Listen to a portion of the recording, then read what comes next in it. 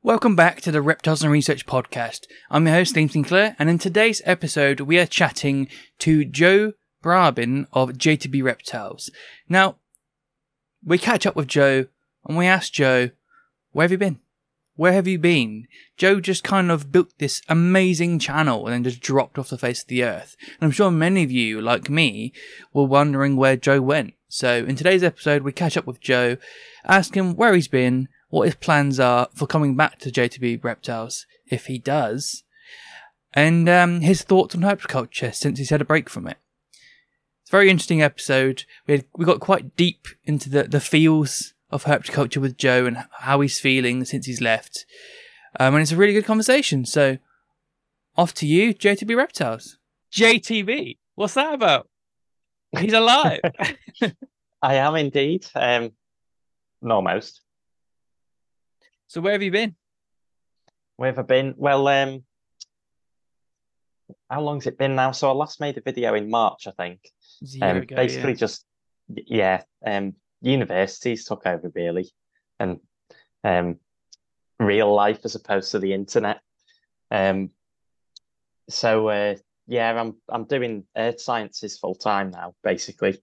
So geology and basically pure geology is what I'm doing now. Geophysics, earthquakes, volcanoes, all that stuff's my bag now. I moved away from the zoology side, and that just takes up all my time, and the time for making YouTube videos is just gone.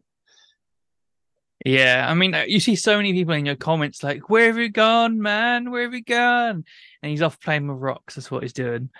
So what made you shift away from like doing like things animal-based and zoology to being more like geology and stuff? Well, I'd always wanted to do zoology, right? I mean, when I was younger, I'd thought about paleontology and so on. And when I went to university, the plan was to do zoology. But I had an option in first year to do earth sciences as one of several options instead of physiology. And because of the paleontology side, and I'd read some books by Stephen Jay Gould, which I thought were really interesting, I thought, oh, go on, I'll do that as an aside instead of physiology, which is the accepted choice for wannabe zoologists in doing that course. And the first year was brilliant. And then second year, two things dawned on me. The first being that there's no money in the side of zoology that I wanted to have done. And two, that if you really want to make progress in it, you've got to be an applied mathematician, which I was not. I like maths, but it's not what I've been taught or trained in. So that left me with a big decision of, do I actually want to carry on doing this? I had a major panic where I was thinking about leaving uni, starting again and doing the physics or maths somewhere else, and then maybe ended up in biology in the end, applying that stuff. But I kept the earth sciences going in the background, and then we went on a field trip, and because the earth sciences I'd done was all the non-mineral based things, basically. I'd left those options because they weren't relevant to zoology at all. But we went on a field trip and did some of that stuff, and I thought, this is actually really good. And then, so what I ended up thinking was, I'll stay and I'll do part maths, part geology, and then I don't have to restart my degree or anything. But we went to the Isle of Skye in Scotland and did 2 weeks there training to do geological mapping. And I just thought it was that brilliant that I just decided, you know what, I'm going to do this full time now. I'm going to switch horses and do something else with my life. So you've completely gone down the geology route then? Yeah, my third year in university that I've just finished, I did mineralogy, petrology, and geophysics. Wow. There's lots of words that just went whoosh. So does it ignite like the passion, the same level of passion that you had for like herpetoculture?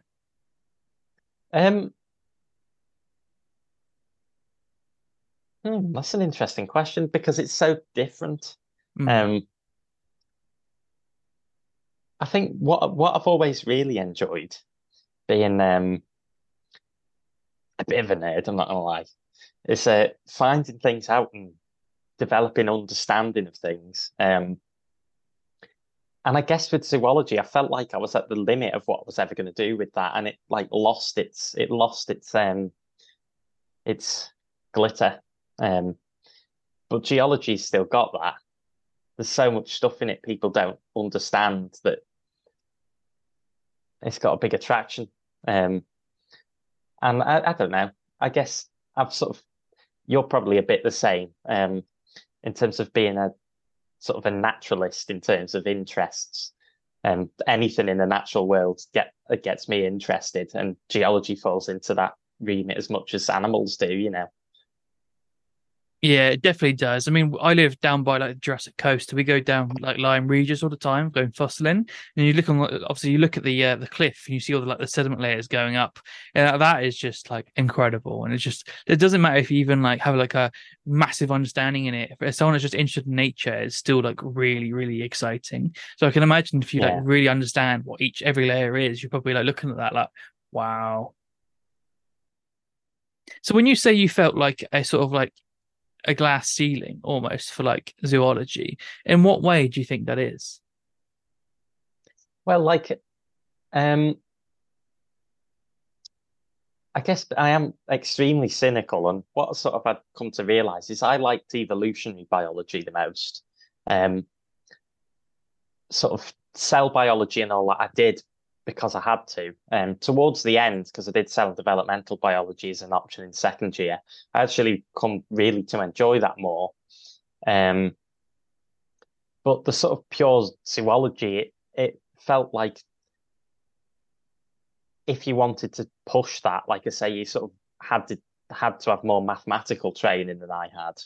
Um, and if you didn't have that, then a lot of papers and things I'd see were just applications of things that they were just more examples of other things that other people had already worked out. Um, and I really enjoy understanding new things and just finding new examples or putting things together into a statistics package that a mathematician's made didn't really appeal to me anymore. So you almost want to be like at the front trying to find new things out rather than being like lagging behind and just like following when new directions come up. When people are like, you want to be the trailblazer rather than the one following behind almost. And you felt like there was like a limit that you get forward in the zoology because you're doing other things like Uh, inputting things that have already been preset for you. to an extent, but I think more like if you already understand the theoretical basis of something, say for example, I used to really like I still do cladistics and taxonomy and things, and the idea of working out what organism is most closely related to what um was and still is appealing.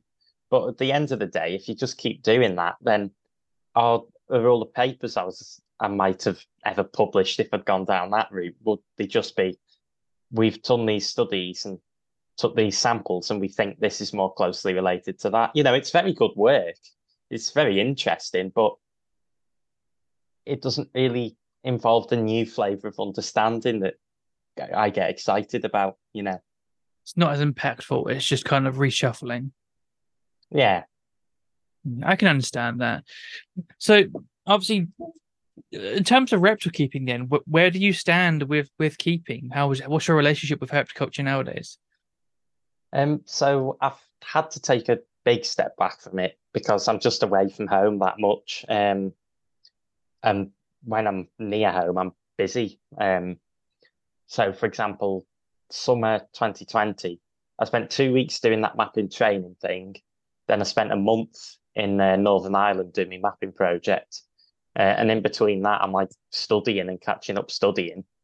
Um, and then at university, I'm busy. And then this summer, like I've been to different places, and it's just you reptile keeping's expensive, and if you're not at home to enjoy it, it's sort of you start to think like, what's the point?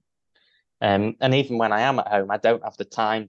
You know, years ago, I used to just like sit in front of a viv and stare at it for an hour or two just to put the day in and enjoy doing it, but I can't do that anymore.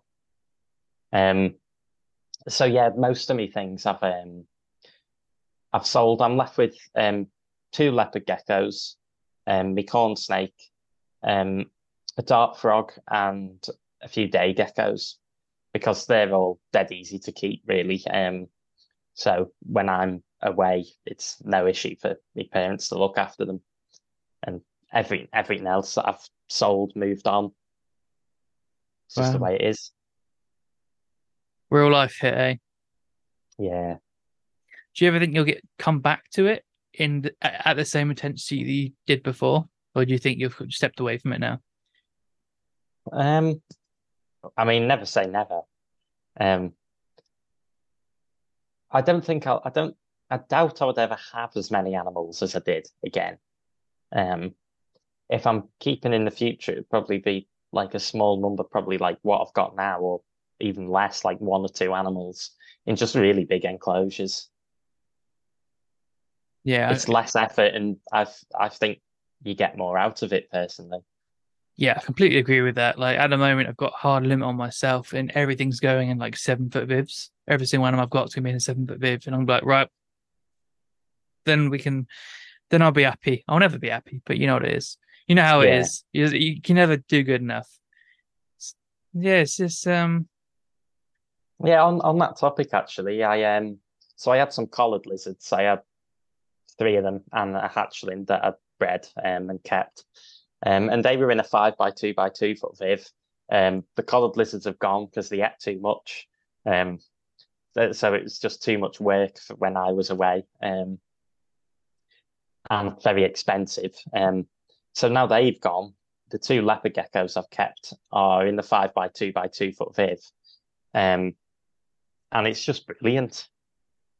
It just is brilliant seeing them in that space. I don't think there really is a limit. There's not a limit of how big you can get. I mean, I've had someone on the podcast had their one leopard gecko had an entire room to itself, Good. and its basking spot was 4 by 2. So this leopard gecko's basking spot within its bigger enclosure is like the same size as people will put like a bearded dragon in. And I was like, I was like, do you ever think about getting anything else? She's like, I don't need anything else. And I'm like, such a healthy state to be in. Yeah. Well, until it takes up the whole house. Yeah, well, and until like You don't want a mortgage for your leopard gecko. a whole second house, yeah. But what's interesting is she leaves the door open and he doesn't leave. So it's got to a threshold of I've got enough space now. I don't feel like I need to get out. Whereas Laurie as well, or Torini, does the same thing with like some snakes was asked to come out and like free roam, and then when she upgraded them, they stopped asking. So for that individual animal, there was a threshold of minimum space they wanted, and then they were like, ah. So that really excites me, and I'm wondering if like it will change for these. So I'm wondering if there is like a true like if there was a way to feasibly study it of like you had like all these same animals and you incrementally upgraded these. This is like hyper. It's never going to happen. It's not even possible. If you incrementally upgrade the size of these vivariums across like a large sample size of all these same species, what would be like the modal number or average or even averages as well of like size before all of them were like, I'm done now. That would be really interesting. Well, yeah, but with the leopard geckos in the 5 by 2 by 2, they still ask to come out. And the Really? female hasn't, but the male has, yeah. He doesn't so I really like leopard geckos. I know they're like one of the most popular reptiles, but they aren't popular enough. Just leopard geckos are great. But mine, I never pick them up. But I put my hand out, and they know they can come and stand on it if they want to come out the enclosure. They're quite predictable. So the females, whenever they wanted to lay eggs, would desperately want out of the enclosure, I presume to look for egg laying sites or just to get away from other individuals. But the males was never as adventurous as the female I've kept. But he's in the 5 by 2 by 2 foot viv and's been asking. I I say asking, by which I mean he'll stand and wait at the corner of the door where he knows I've let him out previously and remembers that presumably. He'll stand there and wait, and it just interests me that why I don't know. I don't. That was a statement of no consequence. It's just interesting. No, I mean, that like they do. Like people think we can't communicate with our animals. We can. It's just not verbal, and that's literally it. Like, yeah, how is it any different from you seeing that leopard gecko, and you learning that that means that it wants to come out, right? But then it's also learned that if I stand here, he will let me out. So you two have communicated just in like a non-verbal fashion. How is that any different from the way that you communicate with a dog? Most people will be like, yeah, you can communicate with a dog. So there's this whole world of herpetoculture that's just still not explored yet. But yeah. It's funny to be honest because I've just said all that, forgetting forgetting that I'm talking to sort of the hobby. Because I spent that much time out of the social region of the hobby, and just with myself that, I just naturally say that, oh, my leopard gecko's asking to come out because it feels so natural. But then they remember, like, the general view is that reptiles are stupid, isn't it? That's not true. yeah, there's a lot of long-held old things being like clinging on to, and there's a lot of internal stuff. The psychology of reptile keepers is very interesting. Like I had this argument with this king snake keeper recently, and he's like, "Oh yeah, light stress king snakes out," and I'm like, "Well, clearly they don't because mine are only on 1/3 of the vivarium. If they don't want to be in it, they won't be, and they sit right out and just bask."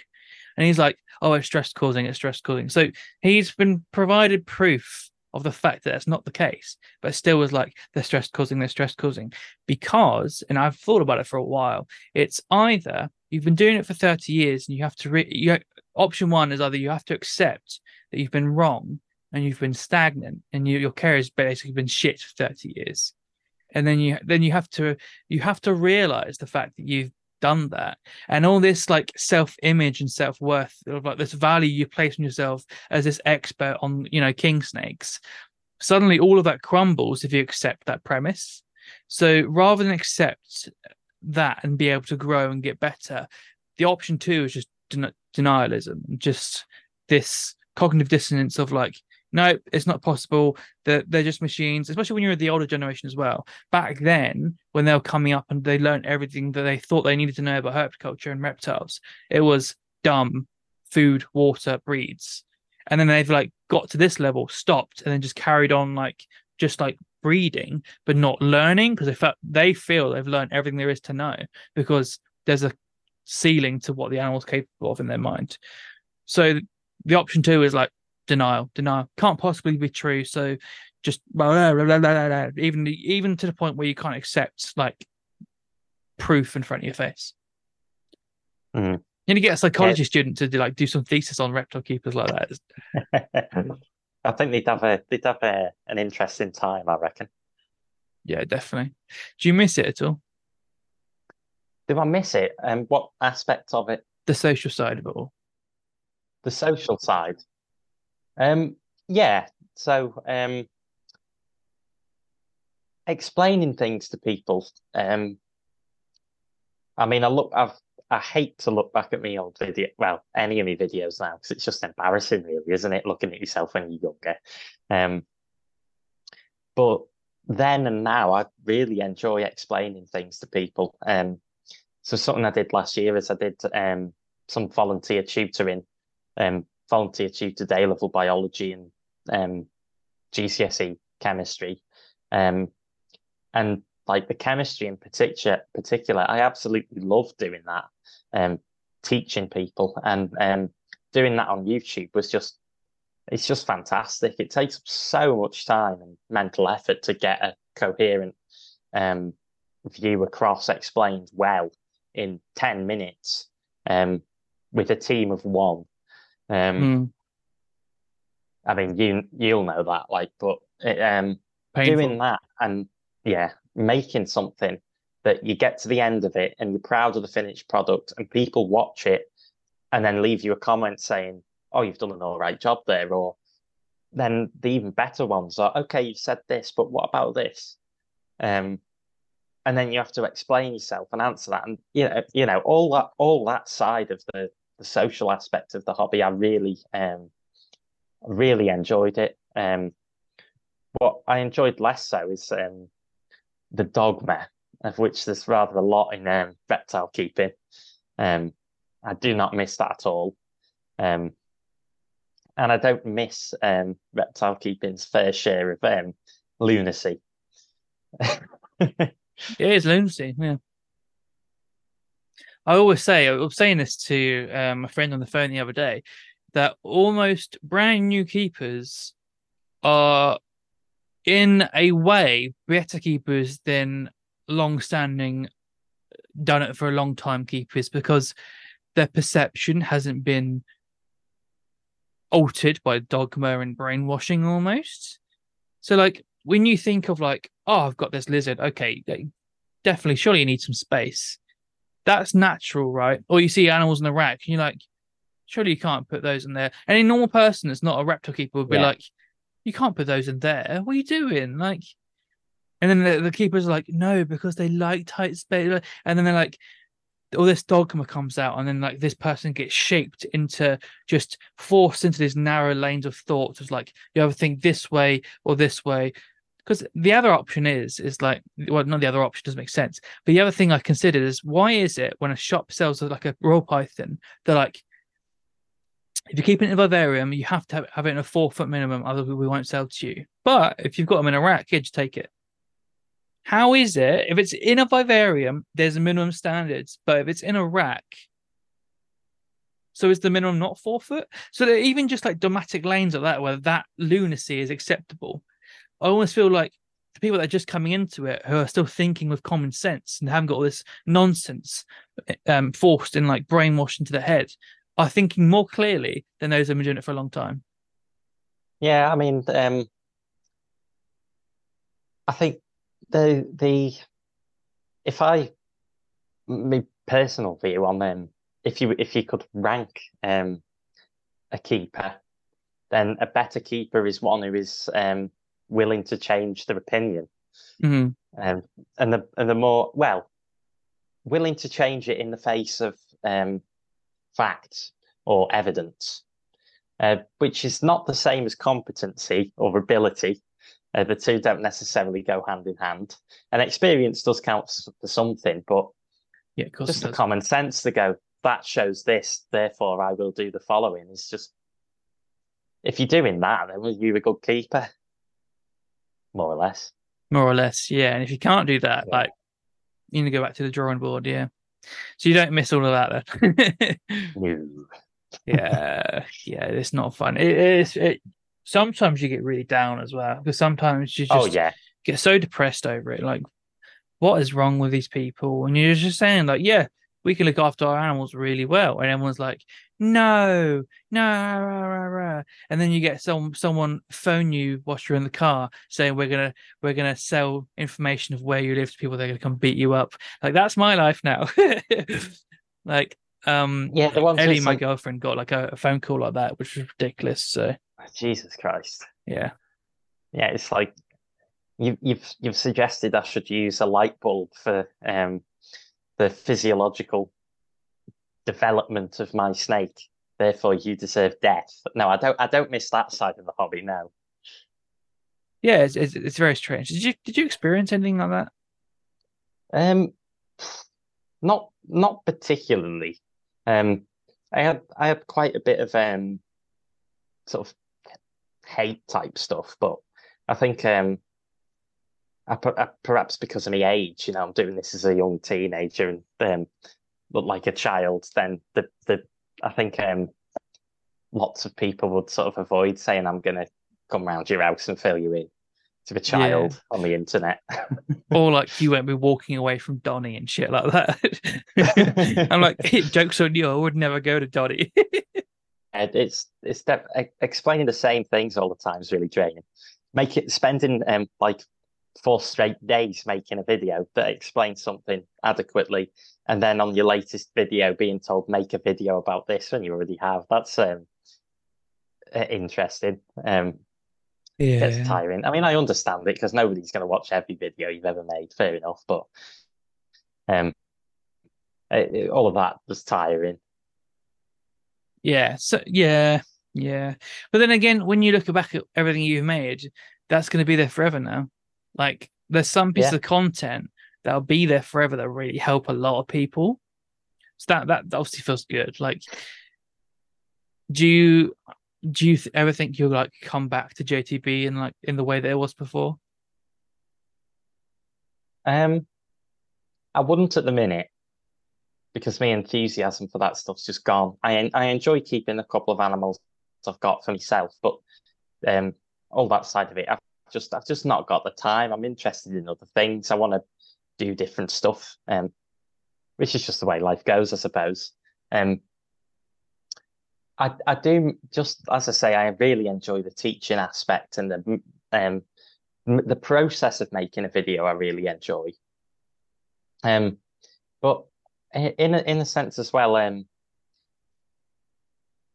for my own position in the hobby, the thing I was really interested in was lighting, and that still does interest me. But there's loads of problems in that still that haven't been solved, and technology will change. But the major issue with it, the major understanding, for me, I feel like I'm sort of there, and anything added on to that is just an extra layer on top of. Just an extra shaving on top, yeah. Yeah, I mean that's not. I'm wrong in saying that, but of course, there's loads more. But for what I could do myself at home, I've more or less reached that limit, and I'm like, well, I've done that now. I'll do something else. What's the next thing that gets me excited? I very much did that as well, because I went first thing I went really hard on when I first got into keeping was lighting.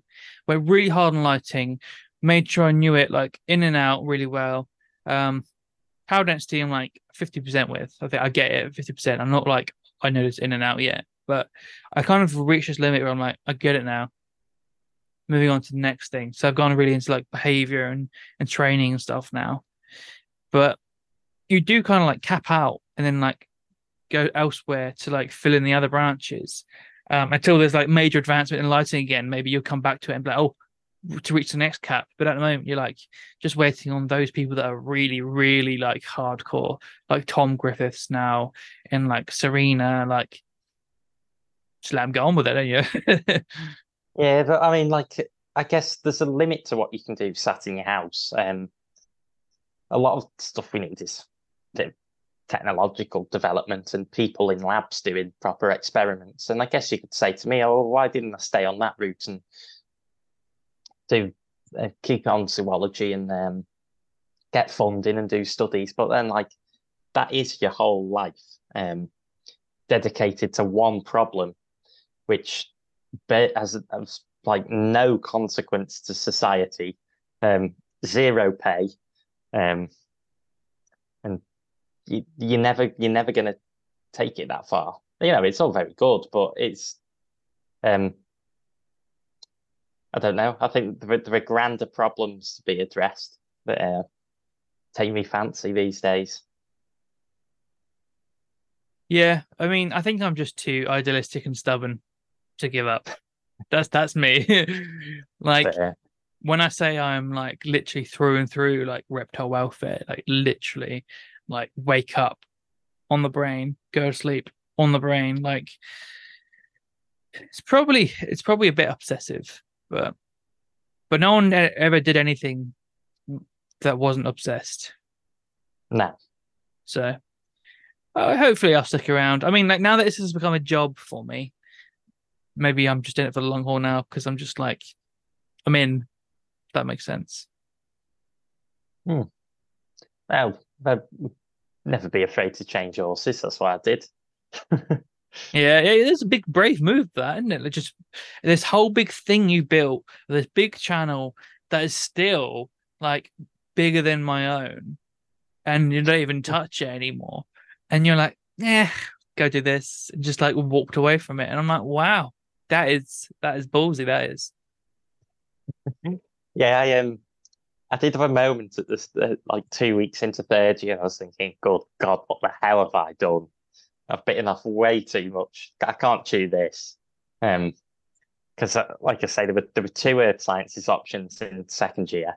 I did one of them, and then what I did in third year was the options that follow on from the one that I didn't do, really, and had to do the catch up on top of it. And I was thinking, oh my God, I should have just stayed doing zoology. But I'm glad I've done it. So have you got your degree now? Yes, and also no, because I'm staying on for a fourth year, and it's like an integrated masters. So for means of staying on to student finance, the way the uni does it is if you're going to stay on to the fourth year, you don't graduate in third year, because then you class as like a postgraduate and you don't get the same finances. So it's just better not to graduate. So no, I haven't graduated, but yes. So if you were to drop out now, would you still get your bachelor's? Yeah. So you're on like progress to get your master's essentially. Yeah. So how long have you got left before you like finish your master's? A year. So I'll start well, I go back down on the 30th of September and then finish sometime in June. It feels like everyone around me's got a master's. My girlfriend's got a master's. Her entire family's have masters. Joe's got a master's. I'm like, I don't need to get a master's. I might fail it. Yeah, don't worry. Nah, you won't. We know what you're like. We know what you're like. You'll get that master's. No problem. Yeah, I was gonna do it like at University of Edinburgh, like do like animal welfare as a master's, but it'd be a lot of like farm animal stuff mixed in, I suppose. But it means to an end, isn't it? Like just crafting, just get as educated as possible. I mean, you can only educate people. I mean, you can only bring people up to the level that you're at. So you also have to like be driving forward in your own learning to be able to even take people further. The Mexican black king snake's having a bit of a say hello. I've been watching him/her. Yeah, she's quite a nice one. I'm going fully into king snakes as well. Just going all out on king snakes. I've got royal python now. Oh. Yeah, she's big. She's way too big, actually. I got a 4-foot Viv, and I was like, it was the shop that I worked at, and she would just push her nose trying to get out this rub constantly. And then when you'd open it, she'd come out and roam, and like you'd handle her and things like that. And I would put out like ladders and like, adjacent ladders stood up on like their ends, so she would crawl around these ladders and this climbing frame and stuff. And then she just never wanted to be in there. Like for an entire year, the rub was right next to the till, so like you just saw this snake just constantly trying to battle to get out. And I was like, I'm taking this snake. And I put her in a 4-foot Viv, and I got her home, and I realised she's 4.5 foot. So now I'm like, okay, need an upgrade, 7-foot Viv. So, and then in the future, I'm just gonna I want to like breed king snakes, but I really want to like delve into this upper level of herpetoculture that hasn't been reached yet. So I've got so many ideas that I want to do. Like, no one's breeding for them to have a preference for certain prey types. So everyone's talking about, like you can have hatchlings, and like whether it eats pinky, it survives. If it doesn't, then it dies. And after you're like, then the ones that survive are the ones that will eat a pinky. But that's not preference for a pinky over other types. So I want to do like T-tests where like I put one option A here, then option B here, and the snake will go in. And if there's a preference, and I'll swap the items around, and if the preference changes along with the item, then I know it's the item. Then I want to like hold back those snakes and then breed for preference of prey type. So not only will king snakes obviously do well on mice, but actually prefer it. So there's so many things I'm thinking of, like we're actually working towards domestication, because you can breed them to actually do better in captivity, as well as like it being convenient for keepers, but also better for the snake, because that's actually what the snake wants. There's a whole upper level that hasn't been done yet. Like the hatchlings, you can like lift one up and it's like cloaca opens, musks everywhere, flings its ass around. It doesn't want anything to do with you. Other ones, like they kind of like think about it and the cloaca just opens a little bit and they're like thinking about it, oh, I see you. But you can get away with the interaction if you're careful with it not happening. And some of them were like, okay, and you just pick them up and they don't do anything. So like things like that, holding that back and then breeding for like docility as well. There's just loads of things that I want to do that actually just make better pets, but also make their lives better in captivity because they're actually suited for it. Rather than people are like, oh yeah, I just want to get like wild caught things because I want localities. And I'm just like, there's a whole world, just upper echelon that's just like this empty void above us all that no one's reaching into. And I really want to play with that. Interesting thoughts there. Yeah, none of that stuff's ever mentioned in there when I was paying attention. No, it's just me. My brain's just thinking. I've just read a lot of like rodent studies as well. But also, I think I might have thought of an idea to solve the CO2 with the mice problem. So everyone's like, how do we find the right gas for the mice to not recognize it so it's not stressful before they pass out, and then we crank on the CO2 and kill them? But I think we're looking in the wrong direction. We should be looking at the mice. So you can breed strains for different things, for different drug testing and stuff, and breed strains that are like highly repetitive behaviors to test different. Like if literally they make strains of mice for for different studies. Why are we not breeding a strain of mice for low recognition of CO2? I see where you're coming at from there, because the CO2 issue, not about just I can't remember now. Was it CO2 dissolving makes carbonic acid is painful? They get like acute nasal pain as well, but after a certain threshold. But you need to get to a certain threshold over a certain amount of time. So there's a flow rate as well. So there's a certain flow rate where it doesn't hurt, but it's still really stressful because they evolved for like fires and stuff to recognize CO2. So they panic and stress in like are fearful before they pass out, and then they like up it to like kill them in their sleep. But if you were to like expose them to CO2, I don't know what the actual percentages mean in real life. It's just numbers I'm throwing out. 40%, and then you have one that'll actually like doesn't do any behaviors until it's like 37%. It's like, well, hold that one back, and then you just slowly like inch it down and down and down to like well below a threshold before you actually get to the point where they pass out before they recognize it. I'm like, well, there's levels of complexity in that, because how does it detect the CO2, right? Because it has to exhale CO2 anyway. So if it's detecting like level of CO2 or the oxidation state in its blood, then if you have it so that it's tolerant of higher CO2, you just breeding mice that hold the breath effectively. Potentially, or maybe it's just recognition. I don't know, but there's definitely a world to play with that, and I've never seen a paper even mention that. But also in papers that they're trying to find like the right gas, or maybe someone has thought of it. It just can't be done. That's why no one's focusing on it. But I'm like, I've not seen it mentioned anywhere. I just want to interrupt this podcast just to talk to you about our Patreon series. Our centerpiece right now, Journal Club, allows you to join us on video calls where we break down papers together in a step-by-step fashion, allowing you to learn the valuable skills and how to read scientific papers and elevate your skills as a reptile keeper. We really try to install in you the skills you need to independently go off and do research by yourself. We'll explore interconnecting topics week by week. At the moment, we're working through snake enclosure sizes, and I've just put out the paper. So if you want to join right now, you'll get in just in time to take part in the next meeting of Journal Club. But that's not all. You'll also get access to keeper chats. You'll get to meet monthly with passionate people like yourself and enjoy the really detailed nitty-gritty talk of herpetoculture. There's no set topic, just passion, and we get some really, really skilled and knowledgeable people in that you can have a really high-level conversation with. Have you ever watched a podcast and thought, oh, I wish I was in the room to talk to these people? Now's your chance. You'll also enjoy an exclusive Patreon podcast, as well as get behind the scenes on the ball python deep dive and see all the footage and stuff that is accumulating right now. So invest in us, invest in yourself, and get all the nitty gritty details that you crave. back to your episode. I don't know. I think there are layers upon layers to that. There's always layers, always layers.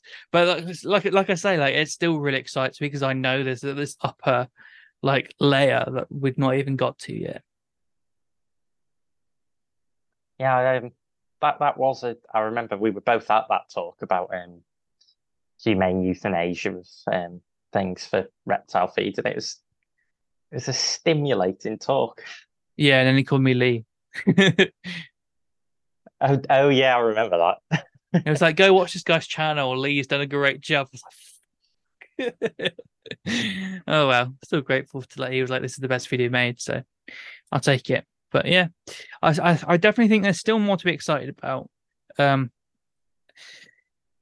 And the political landscape of the hobby is not the same as when you left. It's a mess at the moment, in my opinion.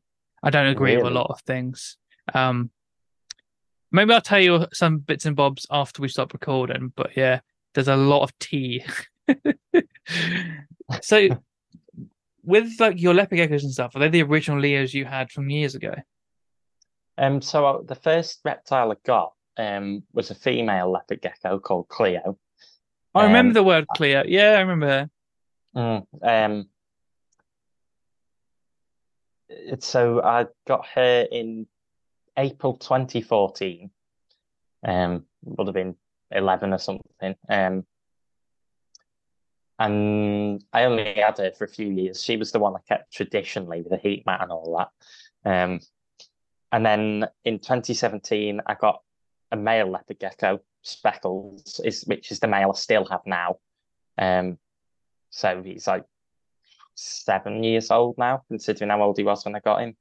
And then I got 2 female leopard geckos a couple of years later, maybe 2020, something like that. Mm-hmm. And I had all 3 of them together for a few years, and that worked fine. But then the females just stopped getting on with each other. Both of them get on fine with the male, but the females just would squabble a bit, and I was just unhappy with them being together. So I expect mainly because I'm not at home so much that I didn't want them to fall out properly and me not be there to do something about it, because that's what animals are like, isn't it? You've got to be there. So I separated them and then would move the male between. But what I've decided to do now I've like really reduced my collection is just keep my favourite of the 2 females with Speckles, and the pair of them get on fine. But yeah, so that was a long-winded answer to the question. I think the question was, are they the same leopard geckos I've always It was had? Speckles, yeah. Was it still Speckles? Yeah. Is what I was asking. That's cool. And still the Yeah, same it's still corn, is it? Speckles. Yeah, so Red the corn snake, I got December 2014. So how old is he? He's 9 now. I'm just trying to think when he was hatched. Yeah, so he's 9 now. Wow, it's gonna live a long time. Yeah. We went to a friend's house the other day, and he's got this corn snake that's like 30, and it's not even had like UV, and it's just on like a ceramic. So you can imagine what yours has had with like the proper lighting, how long it's gonna live for. Yeah, well, it is. In the start of my hobby, starting out with heat mats on thermostats and that being it as heating, because it's what everybody said. That did remarkably badly for me, compared to how so many people do it. But it's just like my corn snake, I kept like that for the first 6 months, and he like never kept food down. And then I think I still had him on a heat mat for a while after that, and there was like a 7-month period when he just didn't eat at all. And then after I moved him into a bigger vid with a ceramic heat emitter, when like it's actually warming up the air in the enclosure, that did make a big difference. And he did a lot better then. The first leopard gecko I had a heat mat and did not really do too well with that until she had a vid with a ceramic, and then she did a lot better.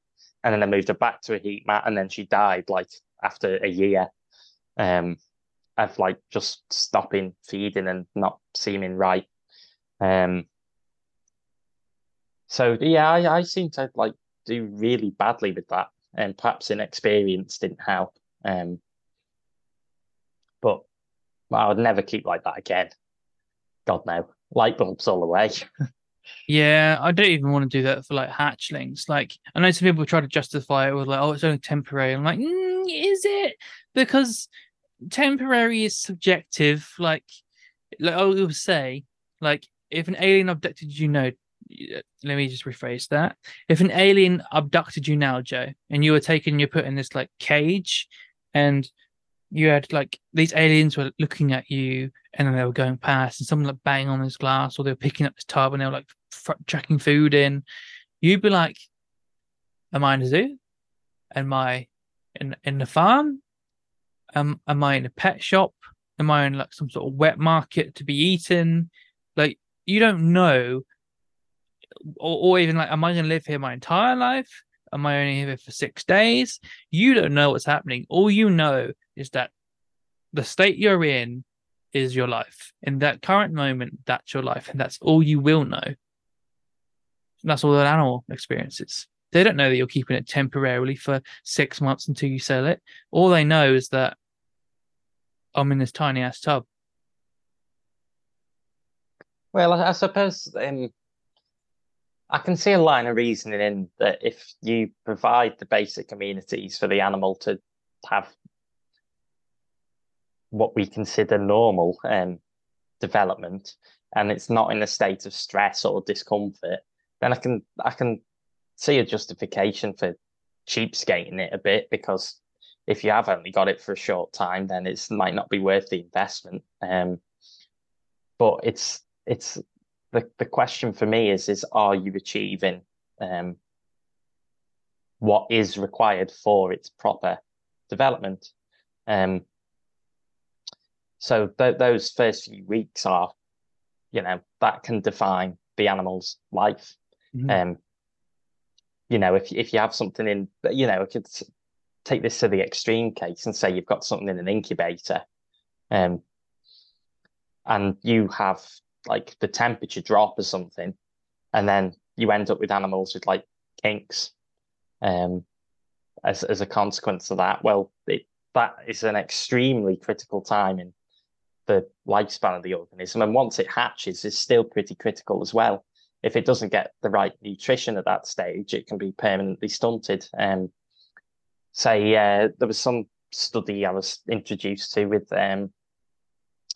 rats about organ development. And it's a while ago I was looking at this, so I'll paraphrase and probably be wrong. But I think the gist is that if you feed a rat, it can put nutrients towards different organs for them to develop. And if it's starved in some way, then it will tend to direct energy, nutrition, to the development of the brain in favor of, for instance, the heart, because the brain is more critical for its survival than the heart is. If its brain doesn't function and it runs around in circles all day, it dies. But if it's got a bit of a dodgy ticker, it might last for a few months, and a rat doesn't live long anyway. So, evolutionarily speaking, that's a worthy trade-off. And it has been, and it was found, if I'm remembering the results correctly, that like starved rats or whatever are more likely to die of heart conditions. Well, if you extrapolate to different environmental parameters and say, okay, well, I'm going to cheapskate on this, and I'm not going to give these snakes that I know can survive without UV. I'm going to not do it for the first 6 months until it's big enough for me to sell it. And you might go, oh, okay, well, it's not in stress. It's growing. It's seeming all right. But then for an animal that can live 30, 40 years, if you keep it right, how much of that early development within more than basic conditions, how much of an effect will that have? Nobody knows. So yeah, it's an interesting debate to be had. Not one that I know the answer to, other than I don't think anybody would disagree that going for maximum conditions with hatchlings is bad. Mm. I think that much can be agreed on from the offset. Yeah, because I'd sold my hatchings before they were even hatched, and they went into setups with UV, like humid hides, deep substrate layers, and like loads of like loo rolls and things like that in there, and then I only had them like that for like 6 days before they went to like where they were supposed to go. But I'm like, why would you? I'm like, why would I want to like deny them a good head start? Hmm. But it goes further back than that. It goes to like the actual breeding female, because obviously all her vitamin D levels go into the egg because vitamin D is used for the development of the embryo. But if you've got a female that doesn't have access to UV and doesn't have like the optimal levels of vitamin D, then you've kind of like limited the potential of like the embryos to begin with because of how much they get at the start. Yeah, well, there are all these studies coming out now about this sort of Lamarckian, what do you call it now? I want to say inheritance, but it's not really Lamarckian inheritance. The idea of that if I break my leg and have a child, my child will be born with a broken leg. Inheritance of environmentally acquired characteristics, like the sort of metabolic state of offspring can be driven by changes to the biology of its parents at the time it was born. Like propensity for being overweight can be driven by having overweight parents when you're born. I think relatively recently there was some study about that in humans. So yeah, there's all this stuff that nobody thinks about, nobody questions, and reptiles have been kept and bred for sufficiently long now that it begs the question of several generations removed from the wild, how much could we possibly quantify how different our animals are due to that? It's a big minefield. Does it really matter in the end? I don't know, but it's interesting. Yeah, I think some things like bearded dragons are quite clearly different from the ones that are still in Australia now. But like things that like are still being wild caught collected and then like gene exchange is happening in captivity, probably not that much. But also there's not a lot of like intentional selective breeding for things other than just like morphs and phenotype. Because there's so much behavior you can breed for, but everyone's like, is it got stripes or is it got spots? And it's like that's the surface level of it. But there's so much more that you could make an animal that's like behaviorally so much different from like their wild counterparts as well, because you change what they value. Hmm. Well, what was that? You were aware of the what was the name now? The silver fox experiment in Russia. Yeah. Yeah. So things like the floppy ears and stuff came all of them changing a different color. It was something to do with like tameness was linked to melanism or something, that wasn't it? Like they were like Yeah, that's the one. intrinsically linked. It's But there's a sort of also domestication syndrome. That if you look at like cattle and dogs and cats and chickens and well, maybe less chickens, but the others, sheep, pigs, there's sort of so you seem to find that compared to the wild animal, the colours are sort of more blocky. Think of like I don't know, a Gloucester old spot pig versus a wild boar.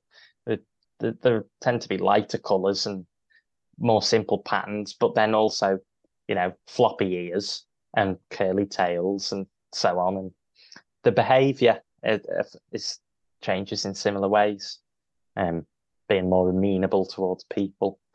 But yeah, it's It's interesting. There's a guy at Sparshot who ran like the rodent handling thing, and he was doing this mini experiment because there's also a snake keeper, and he was like, anytime like a mouse or a rat bit, no, it was a mouse, bit a student, that was fed to a snake. So the only ones that weren't like, basically, is that if you bite, you're dead. So, but he was breeding them for like non-biting essentially, and what happened was they all ended up black. So started off with white mice, and just for breeding for non-biting, the entire population ended up black. Hmm. It's really interesting, Well, isn't it? there's several things there. It could be causal, or it could just be a correlate. Yeah, it could Um, just be like obviously like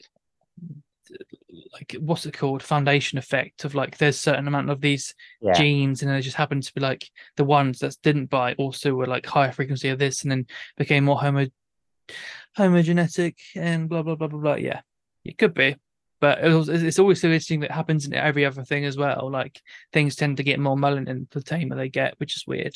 But it's also why like leucistic Texas rat snakes and stuff are so neurotic. Like there's a lot of white things that are like highly strung. Like the champagne ball python, that's really, really like flighty and stuff like that. So I think there's more to learn. We definitely don't know. Hmm. See, there's still Always more things to to get excited about. learn. Yes, no, I'll give that the genetics is very good. That was one of the things I could have done that. Probably a more sensible decision because cell biology ended up being the thing I did the best in first and second year. But then I just completely dropped it. I could have done genetics instead, but then I don't want to work in medicine. Fair, yeah, fair. I think there wasn't really like a world where you could make this job out of herps culture, apart from YouTube and what we were doing. Um, Yeah. I think you could have got there. What with yeah. Yeah. Ifs and ands and pots and pans. Fair, fair enough. So plus, like, yeah, what does it matter? If you look at your social blade stats, you're still gaining like 5 subs a day. Really? Yeah. How many am I on? Uh, what are you asking me? I've no um, idea. 10 point something. You've hit 10K, I've got 10 subscribers. 10,000 subscribers. Oh, really? Oh wow, I didn't know that. Yeah, I was annoyed because I was like, can't wait to get like stories and stuff when you get to 10K, and then by the time I'm gonna get there, they've already removed it. They removed the feature before you even get to it. Don't know what it was. It's the same as like that Jensen's Reptiles where you got to like 17,000 and just quit. I'm like, really? Yeah. Yeah. Wait, trust me, you'll get lured into rocks one day. Substrate, that's what it is. Yeah. Just take the substrate and just go back one step to when it was still a rock and it hadn't been eroded and you're golden. So you're gonna get a raw python because it's pet rock. Ooh, Yeah, smooth. yeah. I don't mean that. I'm sorry. Hey, the Royal Python's the only one I never had. They don't stop I've moving. sort of the big five, as it were. Yeah, Five? you can Yeah, have a king five. snake. You can have a king snake. Yeah, I'm thinking like bearded dragon, leopard gecko, crested gecko, corn snake, Royal Python. Probably the Yeah, I'd say yeah. king snake's in the 10. I think it's periphery, but up there. Really? It used to be in like the 80s and 90s. It was like king snake. That's the place to be. I But was just dead back then. they've somewhat dropped off, but I swear to God, I'm going to bring them back. Just you. Yeah, Nice one. yeah. I've got plans. I bought a domain kingsnakesandmilksnakes.com. Don't know why no one had that, but okay. So I've got plans with that, but got too many plans. Sounds like it. We're going to Ghana next year, hopefully. How long for? Well, it depends how much money we have. Need to properly literally look into the cost of food and everything, but a week to 2 weeks. Like it's meant to be 2 weeks, but if things are really tight money wise, then a week. We had that were like, yeah, we'll give you 5 grand to go, right? I was like, cool, cool, yeah, and they're like, yeah. We had a whole entire meeting about it, like Zoom call. They're like, yeah, we're doing it. We're just gonna like make sure we have that in the marketing budget and get back to you. We're definitely doing it. Right, cool. Month goes by, and I'm like, they haven't said anything. I was like, I emailed them and I was like, so what's going on then? Like, no pressure or anything, but did you get the marketing budget confirmation? And they were like, yeah, we're not doing that anymore. I'm like, thanks for letting me know then. There was me thinking, yeah, I've got the money now. And I was like, yeah, we're going to Africa 100%. We've got the money. And all while we're like, we're just not going to do it, but I'm not going to tell them either. Like, but this breeder of hognose in the US was like, I sold a 5 grand snake, but instead of them paying me, I'll just get them to donate to you. So we might limp by and get there, but we weren't going to go with like the certainty that we did when we had like someone's word that were giving us 5 grand. But we're gonna try. This is to look at the Ghanaian geology, right? Yeah, we look at some Ghanaian rocks. Oh, I don't know what we've got there. Could be interesting. Lots and lots of pet rocks. Mm. Apparently, yeah. Apparently, belonging around. What time of the year are you going? We're gonna go. Well, it's gonna be during the wet season. What we need to do is find the point where it's the optimal like peak of all the birds like fledging. So I really want to try and find some like predation behavior if we can. And I thought that would be like the easier way to find that would be like some parent birds like kicking off, then you just like head towards in that direction. Because if a snake's raiding a nest, the parents are going to be like, "Meow," or if they're there, that is, they might just eat it when it's not there. But I mean, hopefully we go through this like this peak window, go then. But it's going to mean like malaria tablets and all that stuff. And Exciting. do you think you're gonna do any more videos? I know you were telling me about something you've got planned. Is there something that you wanna? Yeah, so I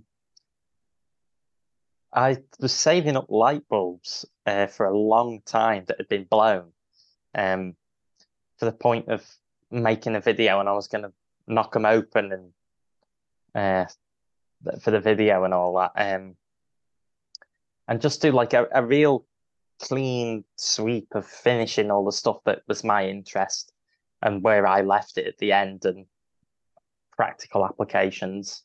But I have not had the time to do that video. So I've threw together about 20 slides for a lecture style presentation, which I'm hoping to record. And that'll be it.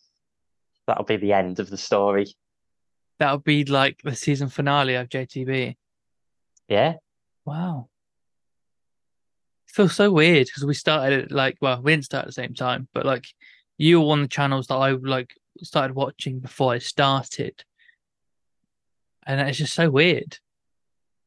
Yeah, I must have been when I really started doing videos regularly and getting into it. I might have been 14. Wow. And for like maybe 2.5 years, I made a video every single week. Then I had a few months off for end of secondary school exams. Then carried it on in college, making videos nearly every week. And then I went to university and made the odd one. And it's just fizzled out, I guess. Yeah. That's a look of disappointment. You've been doing it for so it's not that. It's just like no one can make you do something you don't want to do. If you're not in love with it anymore, you're not in love with it. But it's like watching like a season of a show, and then it's like like Netflix doesn't like renew it, and you're like, what? That's the feeling. Like that's what it feels like. So, I'll take that as a compliment. yeah, it is. Like you were literally probably,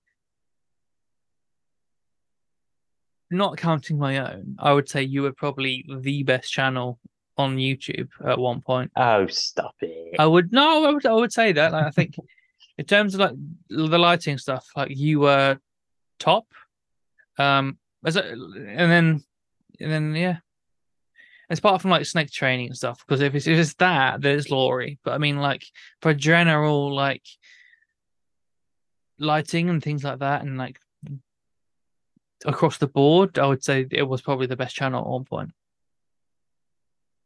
Thank you, sir. That's all right. I mean, the bar wasn't very high, was it? Let's be honest. No. There was a bar? Exactly. The bar is so low, it's subterranean. Yeah. It's down with the rocks. It's below the Mohorovic discontinuity. Yeah. So, yeah. So is there anything that you want to say to all the people that have been sat there thinking you're going to come back, and anything you want to say to your fans that have been waiting? Yeah, I guess so. Thank you. It's a big one. Because I had a blast doing it. It was bloody stressful and largely thankless, but I enjoyed it. I enjoyed it a lot, and people tuning in and giving feedback and asking questions, and all the productive stuff that went on, which was the majority of it. I loved that. I still do, and I miss it.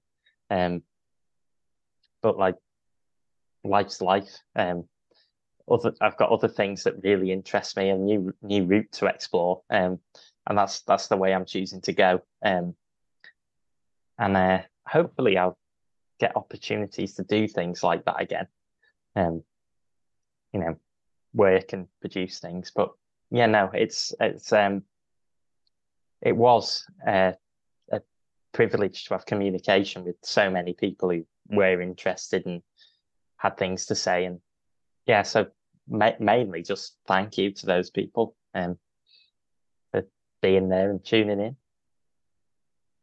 What a send off, eh? Who's cutting onions in here? Yeah. What a way to say goodbye to JTB Reptiles. Well, hopefully I've made the slide, so I'm halfway there. I'll do the one last the last hurrah, and yeah, hopefully.